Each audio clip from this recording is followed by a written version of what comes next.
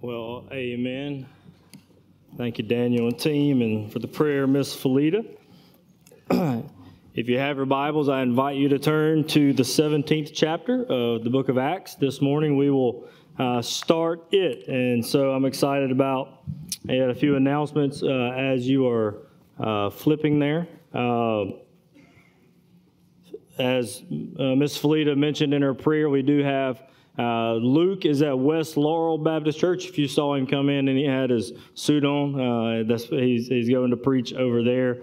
And Paul, our youth pastor, is at Willow Grove Baptist Church preaching this morning. And so pretty cool this morning. We have two from our midst that are going out and serving other churches this morning through the teaching of the Word. And so let's be lifting them up. A few other announcements.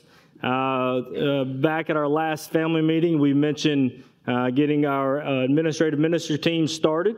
And so we have got those filled out. And so in the back at the giving tables, there are lists there of those four teams and potential people who will fill those teams. And so we will vote to affirm those on our next family meeting, which will be November the 12th. Which is the night of our Fall Fest, Family Night / Fall Fest. And so on the 12th, we will meet in here at 5 p.m. For our family meeting. We will walk here from Next Point, and we'll walk through the administrative ministry teams and affirm those.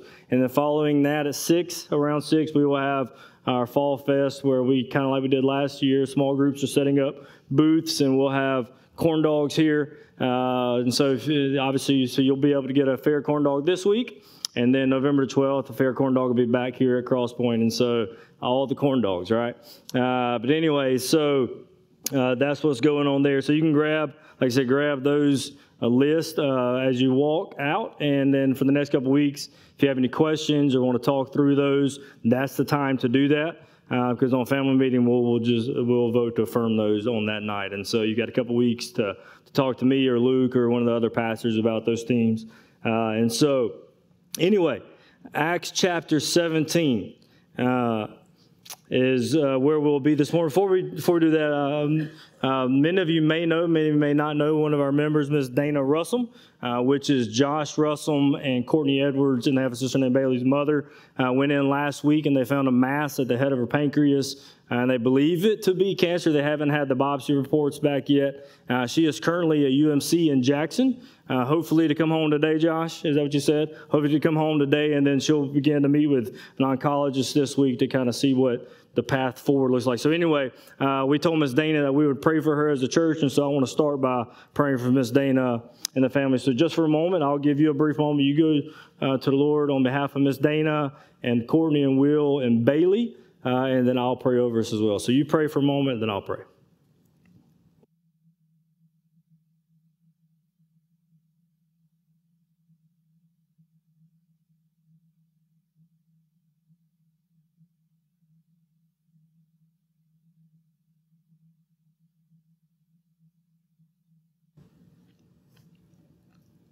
Father, we come to you on behalf of Miss Dana this morning. God, I know that it's been a whirlwind of a few days, but God, we know that even in our chaos, God, you are steady and you're sovereign. You do not fret at bad news or uncertain times. So God, we thank you that you are our anchor. God, we thank you that you're Miss Dana's anchor and that she knows you. And so, God, I pray now that even as she's preparing to come home, God, that your Holy Spirit will minister peace to her heart. God, that she, as we have prayed together a couple times this week, God, that she'll be able to look back and remember how you have brought her through cancer before.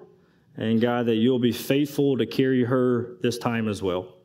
So, God, I pray for her. God, I pray for her body. God, I pray that we're able to find answers, and God, that you would heal her body. God, I pray for Courtney and Josh and Bailey, God, as they love on their mother and take care of their mother. God, that you'd give them strength, that your Spirit would encourage their hearts and their minds and their spirits. And so, God, just thank you for this family, and I got to thank you that they're a part of CP. I just pray that we are a blessing to them as they've been a blessing to us. God, we love you. It's in Christ's name we pray. And everybody said, amen. Acts chapter 17. And so when we ended last week, We see that the church in Philippi had begun, and they've been meeting in Lydia's house. And when we pick up chapter 17, they are leaving Philippi. And so, actually, let's just read verse 1 of 17. It says, "Now when they had passed through Amphipolis and Apollonia, they came to Thessalonica." And so if you'll bring the map up, I don't have Luke's laser pointer because I don't want to burn a hole in the screen. But anyway, so they were in Philippi. Top left, you see Macedonia, you see Philippi there. So that's where they had been the past week or so. And then they travel 30-ish miles to Amphipolis there, and another 34 to Apollonia, and then about 40 miles, and they get to Thessalonica. And so about 100 miles, it looks like, the way the text reads, it looks like they made it in a 3-day stretch. And so they must have been running real fast, or there must have been some horses or camels or something going on to make it. So 100 miles, they made the trek over to Thessalonica. But anyway, so you see that's where they are. In the rest of chapter 17, they'll go to Berea, go down to Athens, and then we'll see them in Ephesus as well. And so, anyway, that's where we'll be. We're now in Thessalonica. And so, anyway, Thessalonica, like I said, it's about 100 miles from Philippi. And so it was the capital of Macedonia. Philippi was an important town, but Thessalonica was one of the greatest cities there. There's about 200,000 people. There's a major port and commercial center. So this is now, like I said, they're at the capital of Macedonia. This is the letters 1st and 2nd Thessalonians. This is in which that church will be planted. And one of the things that Luke and I were talking about this week is, I've studied this confession. I've studied the letters. I've read the letters, but I don't know if I've ever done it in contrast as to walking through the book of Acts. And so it's really cool to be able to look at Acts 17 and see the first interactions with Thessalonians, but then read 1 Thessalonians, and Paul talks about how much he loved to them and how he came to them and how he preached the word and how they received the word. Then you see it in Acts 17 actually playing out in real time. So it's just real cool, the beauty of God's word and how it fits together and how God has put it together for our benefit and our own edification. But anyway, let's pick up in verse 2. They get there, and there's a synagogue of the Jews. Then in verse 2, it says, "And Paul went in, as was his custom, on 3 Sabbath days," so 3 weeks, "he reasoned with them from the Scriptures, explaining and improving that it was necessary for the Christ to suffer and to rise from the dead, and saying, 'This Jesus whom I proclaim to you is the Christ.' And some of them were persuaded and joined Paul and Silas, as did a great many of the devout Greeks, and not a few of the leading women. But the Jews were jealous, and taking some wicked men of the rabble, they formed a mob, set the city into an uproar, and attacked the house of Jason, seeking to bring them out to the crowd. And when they could not find them, they dragged Jason and some of the brothers before the city authorities, shouting," here it is, you ready? "These men who have turned the world upside down." Pause for a moment. They've only been to one town so far. But anyway, "These men who have turned the world upside down have come here also, and Jason has received them, and they are all acting against the decrees of Caesar, saying that there is another king, Jesus." And the people and the city authorities were disturbed when they heard these things, and when they had taken money as security from Jason and the rest, they let them go. This is God's word. May he bless it as we look to it now. So in the text, you see now, they've made it to Thessalonica. So what you see in the book of Acts over and over again is that Paul and Silas will go to a place, and most of the time they'll go to a synagogue. Right? In Philippi, there wasn't a synagogue, so they went to the river. But the majority of the time, what you see in the text is, as was his custom, that they'll go to a synagogue, they'll preach Jesus, people will get saved, other people won't, they'll cause a conflict. That's the cycle you'll see over and over through the book of Acts. And so we see that repetition, if you will. And so the same thing happens to Thessalonica. We see, first of all, that Christ Jesus is proclaimed in Thessalonica. That the sole intent of Paul and Silas and the rest of the guys going to Thessalonica was to preach Christ Jesus. And so I think the text really breaks down in 3 points. And is first of all, Christ Jesus is proclaimed. Secondly, converts are made. Thirdly, crisis arises. And so that's what we'll see through the text if you're taking notes. So number one, we see that when they get to Thessalonica, that Christ Jesus is proclaimed. And I say Christ Jesus instead of just Jesus because what this text reminds us of, first of all, that we just associate Christ Jesus or Jesus Christ like Christ is Jesus' last name. But it's not. It's a title. It's an office. It's something in which the Jews longed for.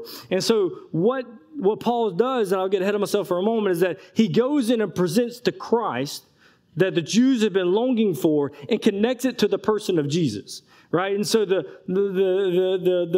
Jews didn't necessarily have a hard time thinking that Christ was going to come. They had a hard time connecting with the person of Jesus. And so that's what Paul is doing when he goes into the synagogue. So, first of all, we see there that he went to the synagogue, and for 3 Sabbath days he reasoned. So not just one Saturday, but 3 weeks in a row, Paul came to the same place, and he proclaimed Christ Jesus in really 3 different ways we see in the text. We see that there's a reasoning, there's an explaining and a proving, and I'll break those down a little bit as we go. Here's something that I found interesting. If you were to read, I don't want you to flip there, but I didn't catch it until this week whenever I was studying through, but in Philippians chapter 4, verse 15, it's not come on the screen, it says this, it says, and you Philippians, so Paul's writing to the church of Philippi, which is what? Acts 16, right? The church we just saw. And so when he's writing them a letter, this is how one of the things he says in his letter in verse 15, says, you Philippians yourselves know that in the beginning of the gospel, when I left Macedonia, no church entered partnership with me in giving and receiving except you only. Even in Thessalonica, you sent help for my needs and once and again. And so there's a great chance that this church we just met in 16 is already supporting Thessalonican efforts in chapter 17. And so we don't know if it's chapter 17, but we do know that Paul comes back to Thessalonica in Acts 20. So we don't know which one of those. I believe in those 3 weeks that he was there at Thessalonica that I have to believe that maybe the Philippian church was sending him monetary gifts to be able to support his ministry. Isn't that crazy how radical that is?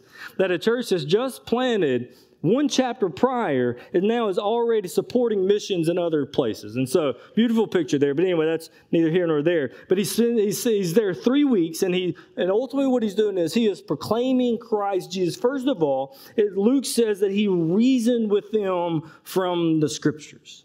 Look at it again in verse 2. It says, he reasoned with them from the Scriptures. So, for 3 weeks straight, and so everything I'm talking about, he does this. I don't know if he does one on one day or he does all 3 every time he goes. But first of all, he reasons with them from the Scriptures.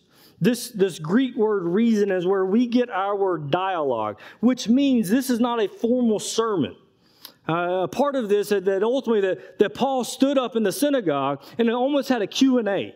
That he was standing in the synagogue for 3 weeks or maybe 1 week, but ultimately he was taking the Scriptures and the Jews would ask questions and he was reasoning with them from the Scriptures. You follow me? So oftentimes we just have this picture of Paul just coming in and dropping the hammer. But what we see is there this humility and a genuine love for his fellow Jews that he would sit there and he would reason with them. When they would ask a question, ultimately he says he would go to the Scripture and reason, dialogue, converse. He would answer questions that they had about the Scripture. That's a beautiful picture of oftentimes we had this idea, in order for us to share the gospel, it's just, I'm coming at you I'm coming at you with a wooden bat and I'm going to blitz you. But what we see here is that oftentimes in evangelism and sharing the gospel, there's a reasoning that happens. There's a dialogue that happens. There's an essence when someone has questions about Scripture that we as believers can go, yeah, this is what Scripture says about that. This is why I believe, because Scripture says this. And so we see that ultimately Paul, for 3 weeks, he reasoned with them. He heard their questions. He heard their doubts. He heard their disagreements. He heard, and for week by week by week, he would reason with them. Not, listen to me, not in his own intellect, not in his own, even his power and authority as being an apostle. he reasoned with them through the word of God. I want you to catch this. You ready? My intellect and your intellect cannot change the heart of a lost person. Only the word of God can. It doesn't matter what I know or what I believe, and if I can defend it or if I can say it or if I can say it perfectly, because we all know I cannot do that. That does not matter. The only thing that can change a heart is the word of God. And sometimes people don't need us just yelling at them. They need us to reason with them. And listen to, which means me and you as child of God who have access to the scripture, we better be able to answer questions by using the word. We better be able to give an account, not just of this, because listen to me, our faith isn't illogical. It isn't unreasonable. There's a reason why we have faith in this God, because ultimately we have viewed the world, and the reasonable thing for us to do is not to live life on our own. The reasonable thing to do is to submit to the God who sustains and rules everything. And so therefore, Peter tells the church when he's writing to the dispersion, be ready to give a reason for the hope that you have. And this reason, this hope, isn't just because God makes me feel good, but that I understand the character of God. And I know the character of God, how he's revealed himself to be. And that's not just experiential. That is us studying scriptures to know how God has revealed himself. Therefore, we can reason with people. Justin, I don't have an apologetic degree. Neither do I. But I have the word of God in my hand. I have the Spirit of God in my heart. And that's enough for me and you to be able to reason with people about the gospel of Jesus Christ. So Paul reasoned with them from the scriptures. Secondly, he explained the scriptures to them. It says here that, so this is a sense in which where one gives a picture of a Q&A, the other has a picture of, ultimately, the word explain there is to make open or to open up. As in, things, what he did is things that we walk through the scripture that they would know, obviously would be the Old Testament. They wouldn't have the New Testament. Literally, the pictures is that he opened it up so that they could understand it. He explained it to them. It's what we try to do on Sunday mornings the best that we can, is just not give you what I think, but just open up the word and try to explain it. Sometimes we fail, we miss the mark tremendously. Sometimes, anyway, we just open the book and try to explain. That's what we see Paul doing for 3 weeks. Not only is he Q&A in, if you will, not only is he reasoning with them, but he's opened it up to clearly and simplistically that this is what the scripture is. He's explaining the scripture. Thirdly, he's proving to them by the scripture. All right, so there's three levels. One is like he's Q&Ing, he's listening. One is very neutral, that he's just explaining. And this word here, proving, is almost like he switches to not argumentative, but in a sense, like he's now, because oftentimes, definitely with Jews, like we were talking about this in staff meeting last week, like with Greeks and Gentiles, right, he didn't have to necessarily interact with them on an intellectual basis. They just said that, he said, hey, you were once stranger and aliens, now God is going to bring you into the family. That's the best news I've ever heard. Right? But with the Gentile, oftentimes there had to be, for a Jew, there had to be a persuading. It had to be an intellectual conversation. There had to be going, here's what the scripture says, which he's done. Q&A it, let's explain it. And then he says, and I'm about to prove to you that all of that scripture points to this one person. So he is now persuading. It's to give evidence, to set before. And so for 3 weeks, he's going to the synagogue, and he's reasoning, he's explaining, and he's proving. But what is he proving? Look at verse 3, explaining, proving that, listen to me, that it was necessary for the Christ to suffer and rise from the dead. He spent 3 weeks going into this Jewish synagogue that were made up of Jews, obviously, and then obviously some converts from some Greek converts to Judaism, God-fearers that we've seen. And for 3 weeks, he went in, he reasoned, he explained, he persuaded that it was necessary for the Christ to suffer and to die. So, Justin, why is that important? Again, we are so far removed from New Testament, we automatically, when we say Jesus, your mind goes Christ. right? Like it's connected like it's his last name. But for the Jew, it wasn't that way.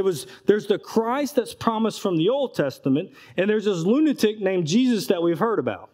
Everybody with me? Like the guy who tried to overturn everything. The guy who came in and made us, frustrate us to the point that we said, this dude's got to. And so he spends 3 weeks getting their attention to the Old Testament Christ.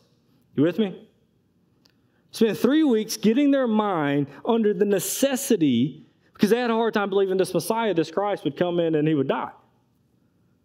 They wanted a military leader. They wanted someone who's going to come in and power and just overturn the system. And they wanted the second coming of Jesus to be the first coming of Jesus. They wanted the Messiah that comes in and just flips the script and restores Israel to the rule and power and authority. That's what they were looking for. So the idea that this Messiah or this Christ would have to die and to raise again was a far-fetched thing for them.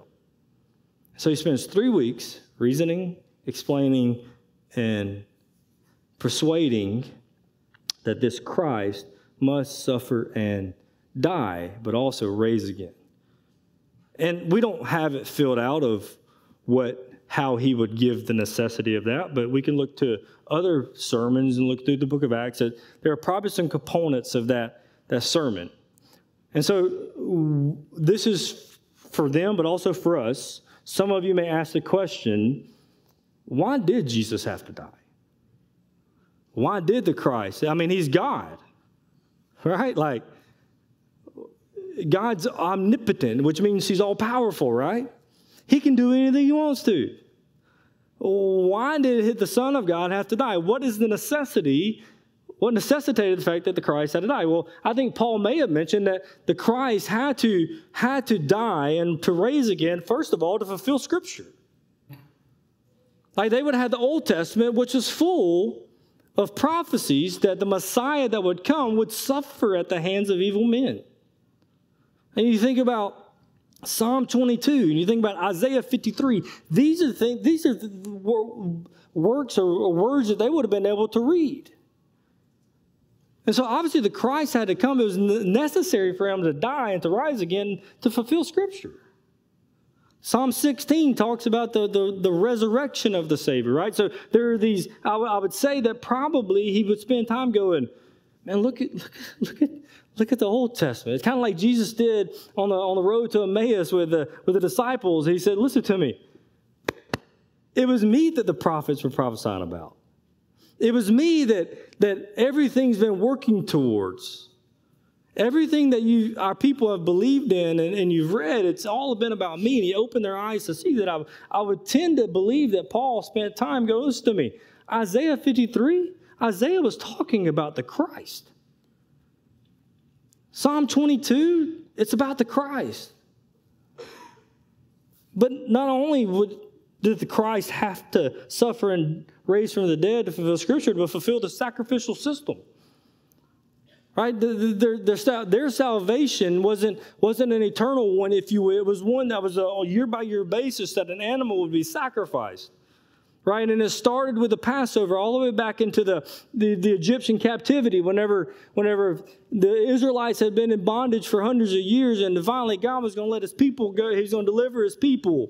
And the sign that he gave the Pharaoh and to the Israelites before that was the Passover. And there was an idea of a lamb that was going to atone for the sins of people. And then year by year, what would happen is that they would celebrate the Passover where God passes over the sin. And year by year, the blood of an innocent animal would be poured out on the ground, and God would forgive their sins, and then the next year we had a bunch of sins again, and so we had to do the same thing over and over again. And it was something that the sacrificial system is something that God instituted, but it wasn't the end all be all. It was to point to something. It was to point that one day there was going to be a guy named John the Baptist who was baptizing people, and he would look up from the river and see Jesus walk, and he said, "Behold, it's the Lamb of God who takes away the sin of the world."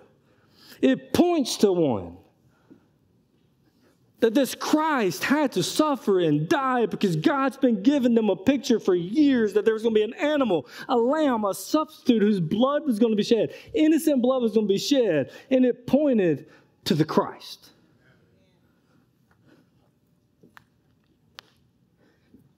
The Christ must suffer and raise from the dead to purchase salvation. That the idea that for years, and obviously they're doing what God said, but salvation wasn't complete, if you will. That I still had to atone for my sins. But the Christ would come, and he would die, and he would rise again to purchase salvation freely and forever. The Christ would come, this Christ of the Old Testament would come. He would suffer and raise from the dead to defeat sin and to defeat death. And I can imagine them try to take our minds to this Thessalonian synagogue, and they're going, all right, now we're seeing it. And then he says this Jesus, whom I proclaim to you, he's the Christ.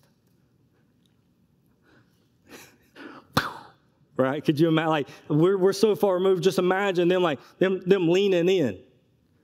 Them leaning in and going, all right, that was necessary.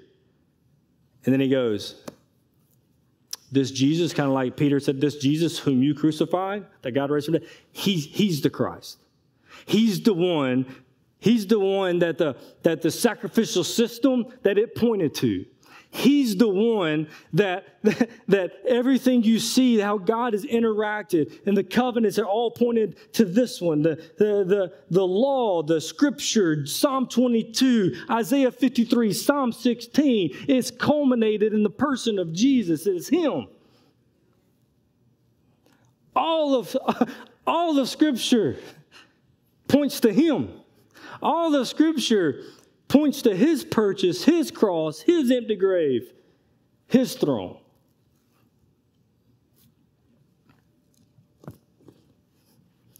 Jesus is the Christ.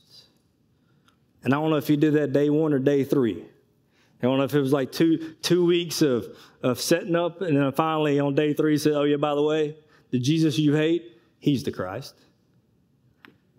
The Jesus whom you think was an idiot, he's alive, by the way. He's the Lord. He's the Christ. Man, one of the most beautiful things that if you and I can always remember that this book that Paul spent 3 weeks reasoning and explaining and persuading or defending, declaring, it is one story.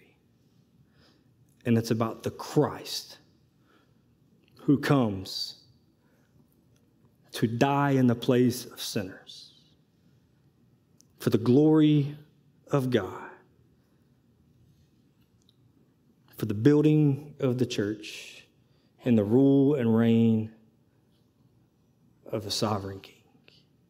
And I was reminded this week, and some of you have seen this, some of you haven't, but here's how I know that.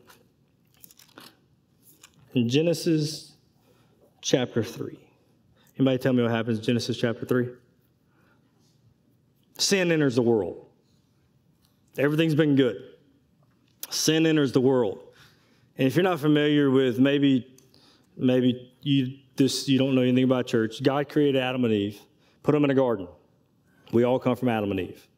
Put them in a garden and said, hey, you can have free reign in here, except you cannot eat from the tree of knowledge of good and evil. We know about that tree, right?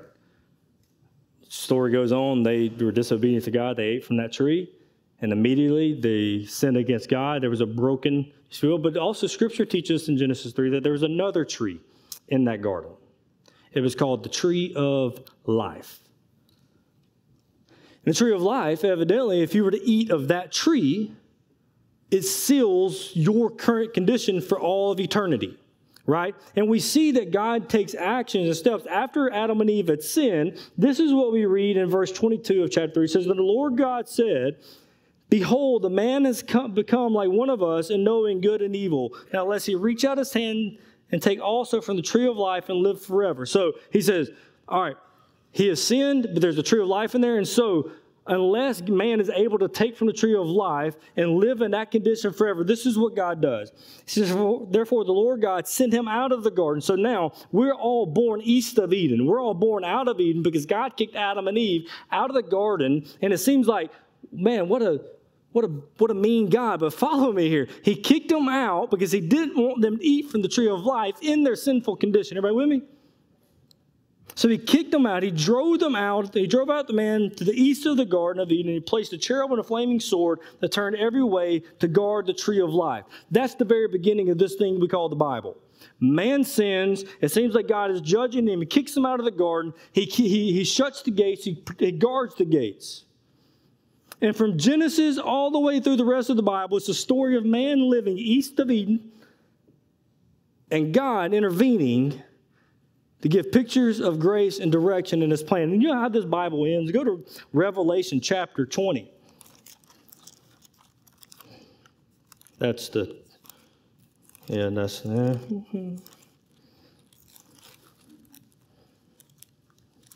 Pages are sticking together, I'm sorry. Revelation chapter 20, verse 14. Remember, God kicked them out. Didn't want to be stuck in that. Look at verse 14 to 22. Not chapter 20, Revelation 22. Verse 14 says, "Blessed are those who wash their robes, so," listen to me, "they may have the right to the tree of life, and they may enter the city by the gates." The story is about the Christ who would come and suffer and die and rise again. And his name is Jesus. And by Jesus, we now have access back into the garden, if you will. We can move from east of Eden to back to the tree of life through the gates. It's the story of Scripture. From cover to cover. We're out, we're in. What's in the middle?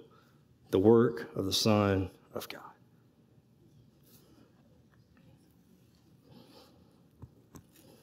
So what's the application to just these couple verses? First of all, we follow Paul's example when he preached, and we preach, when we share the word, when we share the gospel, it is Christ-centered. Listen to me, a lot of times our evangelism approach, and obviously Paul went somewhere that he would find common ground. Like, I get common ground. Everybody with me? In the mission world, it would be a person of peace. We go find somebody who's not resentful, who will have a conversation with us, who gives us doors to somewhere else, right? But oftentimes, definitely in our world, our gospel presentation has less to do with being Christocentric and more about my feeling-centric, or what I'm lacking-centric, me-centric, them-centric. What we see about Paul is he was Christ-centric. It's about his work and what he's done. When we preach, when we share the gospel with people, we have to talk about Jesus more than we talk about anything else. Secondly, we preach boldly. The dude just got out of jail at Philippi for doing the same thing that he's doing now. And he comes in, he's got history. Anytime he brings up Jesus in his synagogues, he's about to get run out of town. But what does he do? For 3 weeks, he builds it up and says, it's Jesus. Bold.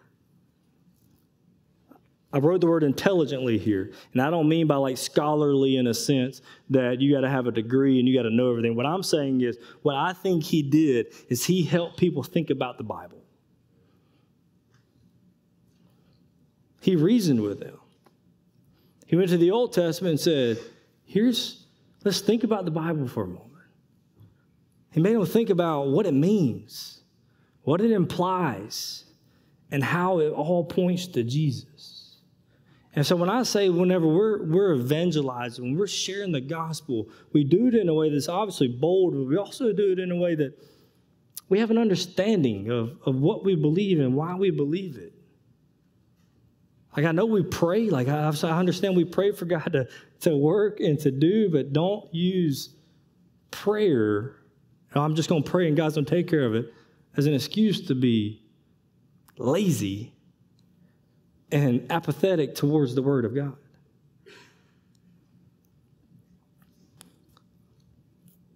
And he preached humbly. For 3 weeks, he sat there and took their questions. And I could imagine some of those questions were probably people who had been like, could you imagine, like, one of the things that happens as a pastor and anywhere, if you're, wherever you work, is that sometimes people come to you with something that they've been thinking like for 3 weeks, and when they say it's the first time you thought about it, right? So they have like 3 weeks of ammunition ready to store it up, and their quiver's full, right? And so could you imagine it's like they come the first week and they begin to present, and then somebody probably goes, "I'm coming next week, and I'm going to have some questions for them." Right? So they come in and probably throwing some questions at them and things at them, but they humbly sit there and they try their best to explain and reason with them the Word of God. It's a beautiful picture of humble. And actually, look at, it's going to come up on the screen, but in 1 Thessalonians chapter 2, Paul talks about his time with them. 1 Thessalonians chapter 2, verse 1, it says, "For you yourselves know, brothers, that our coming to you was not in vain.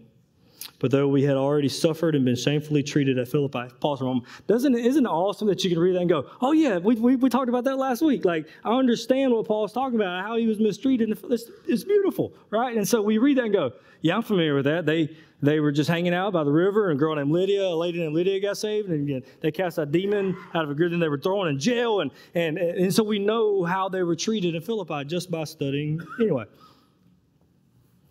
How we were treated at Philippi, as you know, we had boldness in our God to declare to you the gospel of God in the midst of much conflict. For our appeal does not spring from error or impurity or any attempt to deceive, just as we have been approved by God to be entrusted with the gospel. So we speak, not to please man, but to please God who tests our hearts. For we never came with words of flattery, as you know, nor with pretext for greed, God is witness, nor do we seek glory from people, rather from you and from others, though we could have made demands as apostles of Christ, but we were gentle among you, like a nursing mother taking care of her children. So being affectionately desirous of you, we were ready to share with you not only the gospel of God, but also our own selves, because you had become very dear to us. You see his humility and sharing the gospel with Thessalonians. As a mother takes care of her infant. And so, Christ Jesus is proclaimed. That's point number one. Point number two is that converts are made. Look at verse 4. Like this is the goal. This is why we're going, not only for Christ to be exalted, but for people to come to know him and believe in him and trust in him. Verse 4, it says, "And some of them were persuaded." And so persuaded obviously goes to the Jew here. There was a persuasion, like God opened their eyes to see Jesus as the Christ that had come. All right with me? They were persuaded. But then it also says, and they joined Paul and Silas, and as did a great many devout Greeks. There's the Gentile there that's been trying to become a Jew, and all of a sudden they hear, wait, this whole Judaism is pointed to Jesus? Count me in. I'm following him. That's good news. And then Luke always, through the book of Acts, always notes that when women come to faith, he says here, and it's in many of the leading women.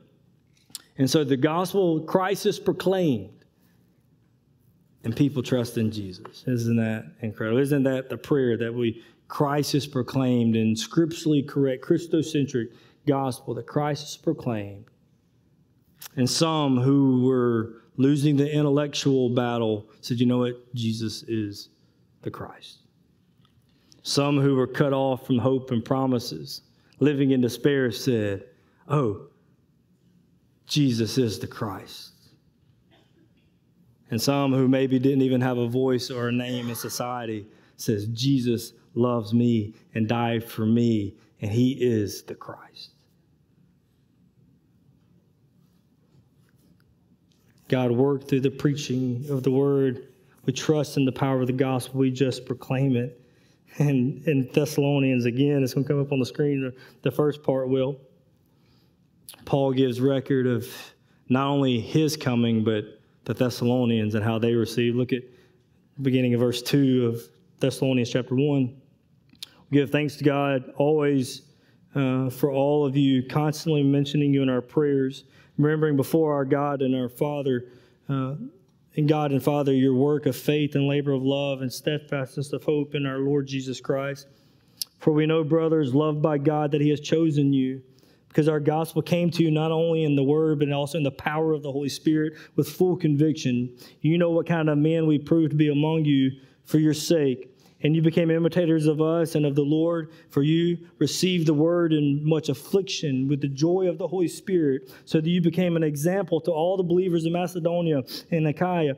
And if not only has the word of the Lord sounded forth from you in Macedonia and Achaia, but your faith in God has gone from forth everywhere, so that we need not to say anything. Man, what a beautiful thing that these people came to know Jesus and it radically changed their life. Matter of fact, it says this, for they themselves report concerning us the kind of reception we had among you, and how you turned to God from idols to serve the living and true God, and to wait for his Son from heaven, whom he raised from the dead. Remember, that was what he talked about in the synagogue. Jesus, who delivers us from the wrath to come. They came to know Jesus, and the word that Paul uses when he writes a letter, that you turn from idols to a living God, gives us an understanding that the majority of the believers at Thessalonians were Gentiles. And he said, but listen, you came to faith in Jesus, and it is sounding forth throughout all Macedonia, and even further by your love for Jesus and your love for the saints. It also says this, and if you have your Bible, you go to verse 13 of the 1 Thessalonians chapter 2. It says, and we also thank God constantly for this, that when you received the word of God, which you heard from us, you accepted it not as the word of men, but as it really is the word of God, which is at work in you believers. That's the 3 weeks in the synagogue. They received the word as not just word from Paul, but it's the very word of God. I wrote it like this: the gospel is the power of God unto salvation for all people. So Christ Jesus is proclaimed, converts are made, but guess what? There's a crisis that arises. Look at verse 5. But the Jews were jealous. Jealousy never leads to good places, right? Even in our own life. We definitely see it in Scripture, but they were jealous of Jesus. They were jealous of Peter and John. Now they're jealous of Paul, and it never leads to good places. Herod was jealous. Now they're jealous. And it says this, that they went, and it's crazy that they accused them of causing an uproar, turning the world upside down, but we actually see that's exactly what they do. They go, and they entice a mob, and they set the city up in uproar. They attacked the house of Jason. Evidently, they knew that the apostles and missionaries were staying at Jason's house. That's all we know about Jason, but for some reason, all week long, and this has nothing to do with Jason's that I know, but in my mind, I have when I try to think through Paul, I have a certain skin tone, and that when I'm trying to imagine. Then when I read Jason, I just kept thinking about a blonde-haired, blue-eyed guy in the Middle East. It's just real weird, always why do they name him Jason? Right? Anyway, that's just literally all week long. It was so weird. Anyway, they knew that they were staying at Jason, so they went, and they weren't there. They couldn't find them, so it says that they dragged Jason and some of the brothers before the city authorities, shouting. And here's first accusation. Accusation number 1. These men have turned the world upside down, and now they're here. What an accusation. As in, man, what a compliment. Man, don't we wish that Laurel could say that about Crosspointe? Here's the church that's turned it upside down. They've literally only been in Philippi, in Macedonia, but the whole world is being affected. And when I thought I wasn't going to do this till this morning, but didn't Jesus have a tendency to turn things on their heads? And I'm saying that in context of how peacefully is not the right word, but how at home we live our Christian life. And how everywhere Jesus went, he turned things on their heads. I mean, think about it, like, Jesus had the tendency to turn the way people thought and power structures on their head.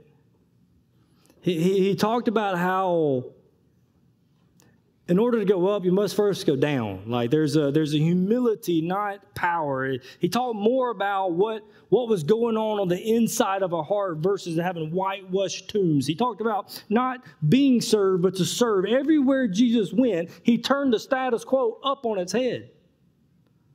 Whatever the cultural climate was in the Middle East, whenever he was walking there, religious, socioeconomic, political, when he walked in, he turned it up on his head. Yet somehow, Christ followers can just navigate through the world without causing any stink or riffle. And I was convicted by that this week. That not that we go out and we try to live life that we're causing chaos, but ultimately, if we're following Jesus and we try to live the way in which he calls us to, then it's not going to be accepted by the world in which we live.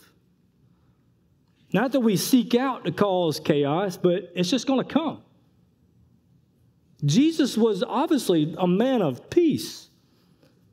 But who he was turned things on his head.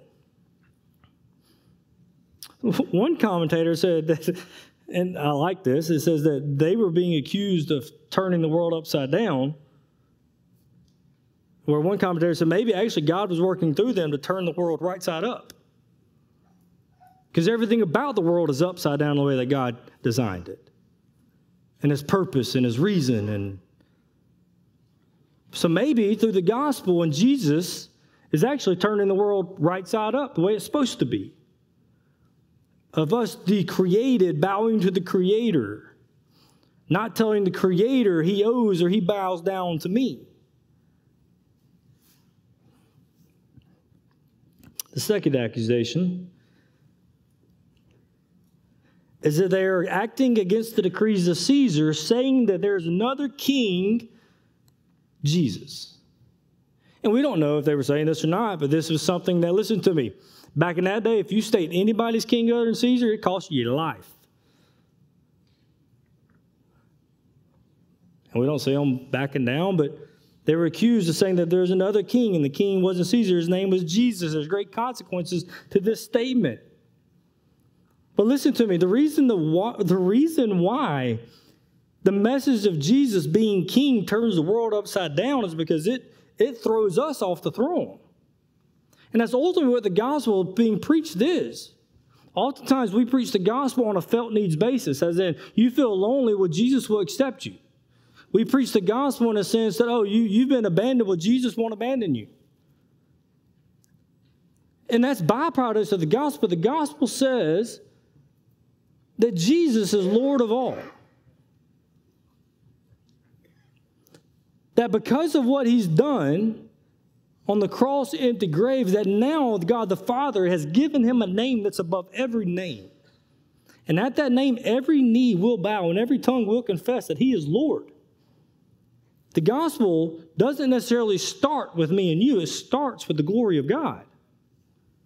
And in his goodness and in his character, said, you know what? I'm going to create man in my image.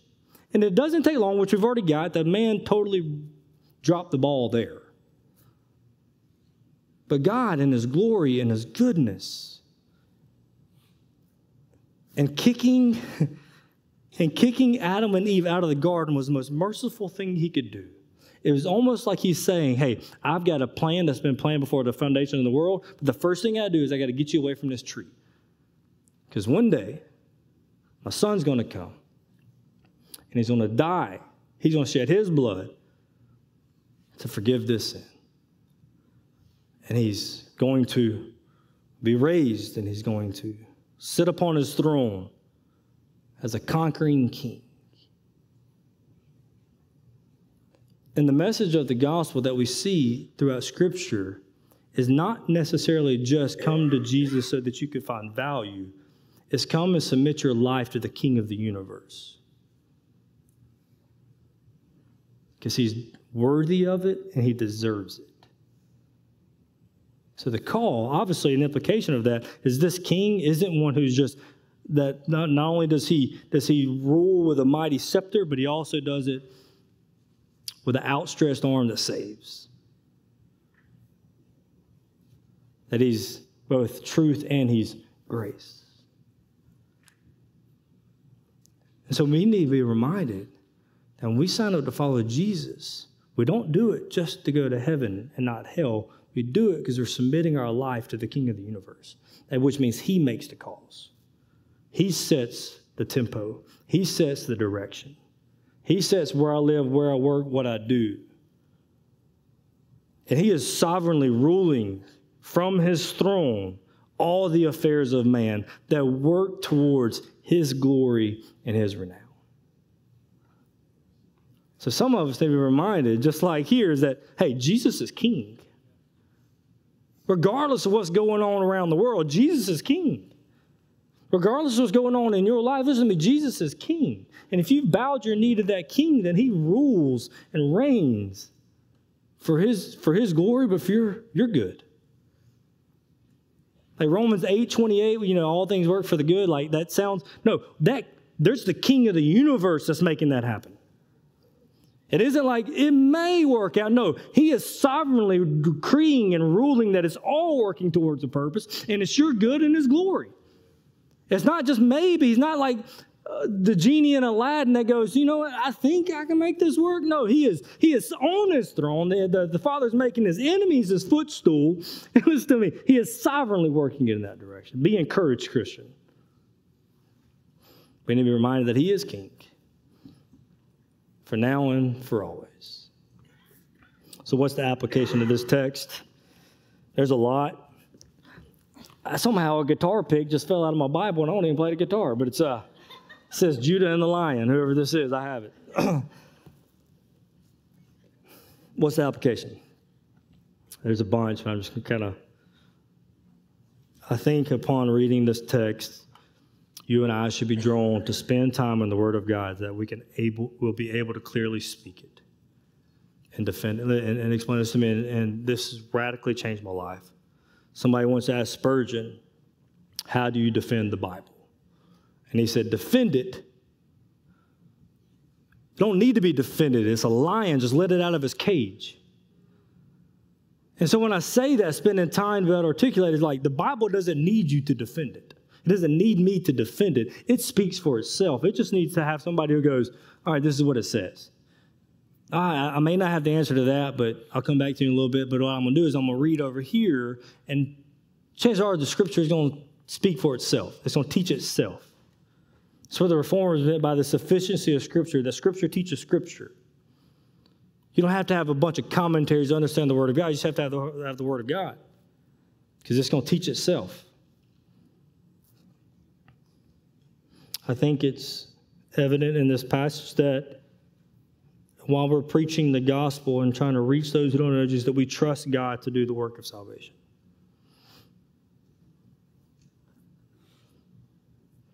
And I hope you see that as we're going through this text, is that Paul and Silas wanted to be on a different part of the planet. But God had predestined and planned for them to end up in Philippi and now Thessalonica. And we may not have anybody's names of these people who came to believe, but listen to me. The Jew who believed in the synagogue, the woman who believed in the synagogue, and the Greek who believed in the synagogue is just as important as Lydia in chapter 16 to the kingdom and the jailkeeper and his family. Just because the name's not there doesn't mean it's any less of a gospel presentation of salvation that needs to be celebrated. So we trust God for the work of salvation. And thirdly, we're going to see this: expect conflict to arise. Oftentimes people, have thought if there is not conflict, am I walking in the will of God? Not that, like I said, we don't go seek it. But if my life is just peachy, perfect, peaceful, and there's no, like, issues of gospel conversations and things like that, then maybe I need to recheck and realign what my true north is. Well, I'm going to pray for us, but before I do, this morning we are taking the Lord's Supper together. And I'm not going to preach the whole sermon again, but here we go, is to take the Lord's Supper with us at Crosspointe. You don't have to be a member of Crosspointe. You just have to be a follower of Jesus. And so I would ask you, if you have in your own life submitted to the kingship of Jesus, the lordship of Jesus, and said, Jesus is the Christ. He's the Messiah. I've placed my faith in him. Then you're welcome to come take the Lord's Supper with us. If you haven't, then we just ask you to remain kind of where you'd be standing or sitting, and no judgment. Nobody will even look at you. But I think it's a good way for us to respond to the text this morning is to take the Lord's Supper, saying, as we take it, we say, Jesus is the Christ. He's the promised one. And he fulfilled it on my behalf.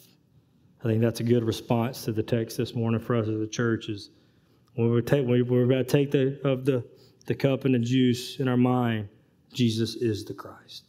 Jesus is the Christ, and he's the King. If you haven't trusted in Jesus, I would invite you to.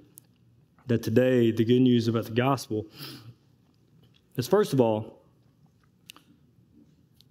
you know God's probably already revealed in your heart or in your mind, whatever you want to call it, if you're a believer, if you're a Christian, if you've trusted in Jesus. And I would say, if he's revealed to you that you need to trust in Jesus, then the only reasonable response for you this morning is to trust in Jesus. Don't put it off. Don't go to later, because, not to be that guy, but we don't not promise that. Don't put off today or till tomorrow what should be done right now. If you're hearing the Lord call you, don't be disobedient. Like, choose to follow Jesus today. I would implore you to do that. After we take the Lord's Supper, I'll be standing in the back. We can talk and pray. But I ask you, you can do it right where you're seated and say, I believe that Jesus is the Christ, the Messiah, the one to come, and I believe and trust in him. Anyway, I'm going to pray. I don't know who's doing the Lord's Supper today. I think is Philip and Leslie and Clay and Sherry and the Ravens. Okay, I say Luke, line that up. And Braxton and Jessica. Y'all can go ahead and come down. Everybody stand. So the way that we do it, if you haven't been a part of our Lord's Supper services, I'm going to pray in a moment. The band's going to sing over us, and then as they're singing over us and you're singing, we're singing, you just step to the nearest aisle, come down and grab one of these. Philip, can I have one of those? If you haven't seen these, we call these our COVID cups, and they have the wafer up top and the juice, and so it's like a double whammy. If you struggle with a coffee creamer, you really got to go in on here. And so you got two of them. You got to pull. But anyway, just come down at your own time, and you come down and take one of these and go back to your seat. Then when I think everybody is ready, I'll come back up and we'll all partake together. Cool? All right, I would say this. If you need to trust in Jesus, I'm going to be standing right here by my wife during this time. Just come to me and say, hey, I need to trust in Jesus. Cool? All right, let's pray. Father, we love you. God, we thank you for your love for us. God, I thank you that Jesus is the Christ.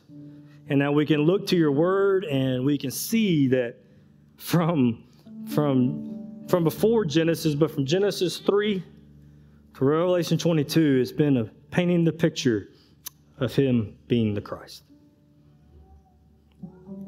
God, thank you that you have revealed that to us, that we don't come to that understanding by our own intellect, but your Holy Spirit illuminating our eyes to see it. And I pray that happens for somebody today, that they'll trust in you, God. I thank you for the opportunity to take of the elements to do this in remembrance of Jesus, who is the Christ. God, be with us during this time. May we respond in a way that's honoring and glorifying to you. In Christ's name, amen. You begin to move as you're ready.